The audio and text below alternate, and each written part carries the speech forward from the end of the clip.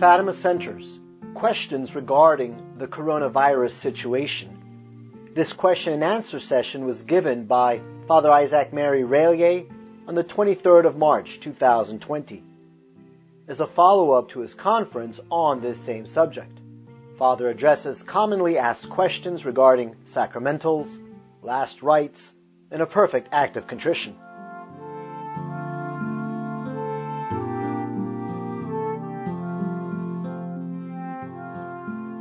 Ave Maria, this is Father Isaac Mary Relyea from the Fatima Center, where we will begin with a prayer in the name of the Father, and of the Son, and of the Holy Ghost. Amen. Remember, O most compassionate Virgin Mary, never was it known that anyone who fled to thy protection, implored thy help, or sought thy intercession was left unaided. Inspired by this confidence, we fly unto thee, O Virgin of Virgins, our Mother.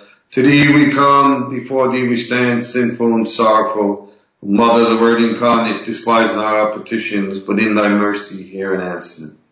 Our Lady of Fatima, pray for us. Saint Joseph, pray for us. Saint Francis, pray for us. In the name of the Father, and of the Son, and of the Holy Ghost. Amen. Since we posted the talk I gave on the coronavirus last week, it was Friday, it didn't get up till Saturday morning, there's been many questions that are coming into the Fatima Center. So I'd like to answer some of the questions today.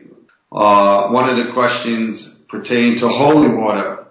Can I bless holy water over the video or tape like this? And the answer is no. I can't do it over a telephone either. So you have to go to a Catholic priest to have holy water blessed. And I know a lot of the priests, they're shutting down right now. They're not having public masses.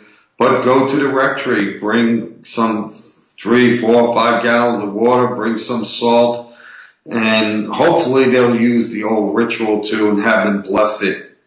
Another question about holy water is people say, if you have, say, a quart of holy water, can you add to that and make it 2 quarts? And the answer is, you can add to holy water. I don't really like to do it myself, but say you have 30 ounces of holy water. You could add only half of that, so you'll be able to add another 15 ounces and not above that. And it would still be holy water, but I think you're better off trying to get it made. Another question that's coming in is about blessed candles. Do the candles have to be beeswax, made from beeswax to be blessed? And there's been debates about that, and basically I would say you could bless, as long as it's a candle with wax, and some things are not made of wax, but it seems that the blessing still takes with just about any candle. A big question too is about being anointed, the anointing of the sick. If you feel that you're really in bad shape, or you may be dying, if you're rushed to the hospital now, unfortunately, once you're in the hospital, they will not let a Catholic priest come into the hospital to anoint you. And the anointing of the sick is such a very important sacrament because it's the most important time in your whole life is when you make that final crossing into eternity.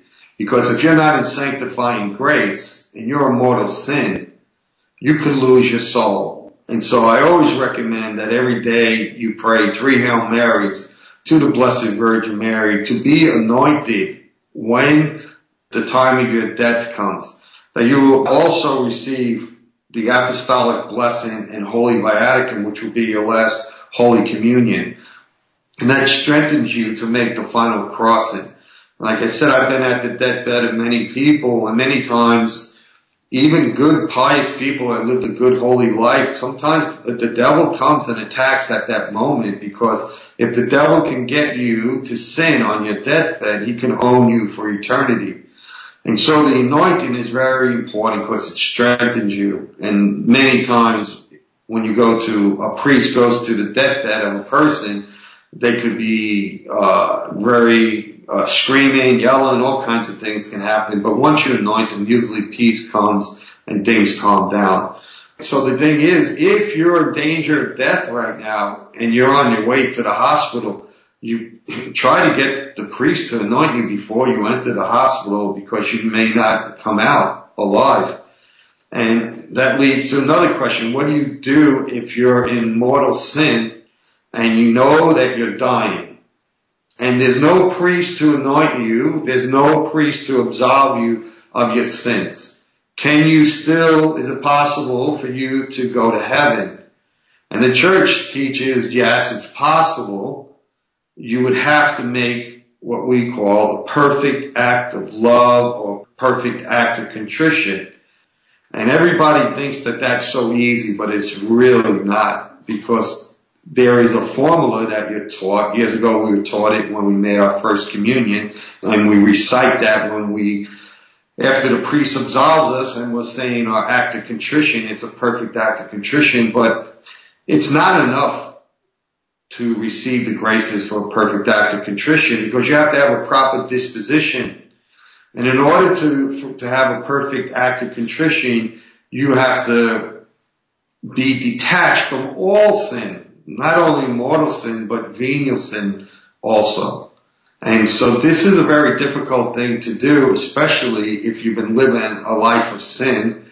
And so many people say, well, I'll wait till on my deathbed, I'll convert. Father will come and absolve me. Well, don't count on that. And so if you're in a position like this, you have to make a perfect act of love, and you have to beg God for the grace to make that perfect act of love, where you are not detached from any sin, and you can't have a fear even going to hell. It has to be a fear that you don't want to offend God, because you love Him like His Son loves Him. And that is it's a great miracle the saints do. St. Alphonse of Gora, the doctor of the church, tells us that the greatest gift, of course, that God gives us is our free will. And he says, if you're on your deathbed and you're dying, he says that if you accept your death, you know you're dying, if you accept your death, it's a perfect act of love, because you're surrendering your will to God and you're accepting this death. And he goes, if you die like that, when you make a perfect act of love, it not only forgives your mortal sins and venial sins, it does away with all temporal punishment. And so we should pray for these things. We should try to make perfect acts of love every day of our life. We should be striving to be detached not only from mortal sin, but all venial sins. And deliberate venial sin is really, really evil. And so many people say, well, I'm not committing a mortal sin, I'm not being separated from God. But it's a very bad habit to get in. If you're not fighting your venial sins, if you're not trying to uproot your venial sins, eventually, St. Teresa of Avila says, one day you will commit a grave sin and you won't repent right away. So these are some of the questions I want to answer today. And if I recommend that you please go to the Fatima website. It's fatima.org. And on the Fatima website, there are many, many videos from our conferences, many issues that we address, and many updates. Please bow your head for God's blessing. Pax et benedictio Dei omnipotente, Patri et Filii et Spiritus Sancti. Amen.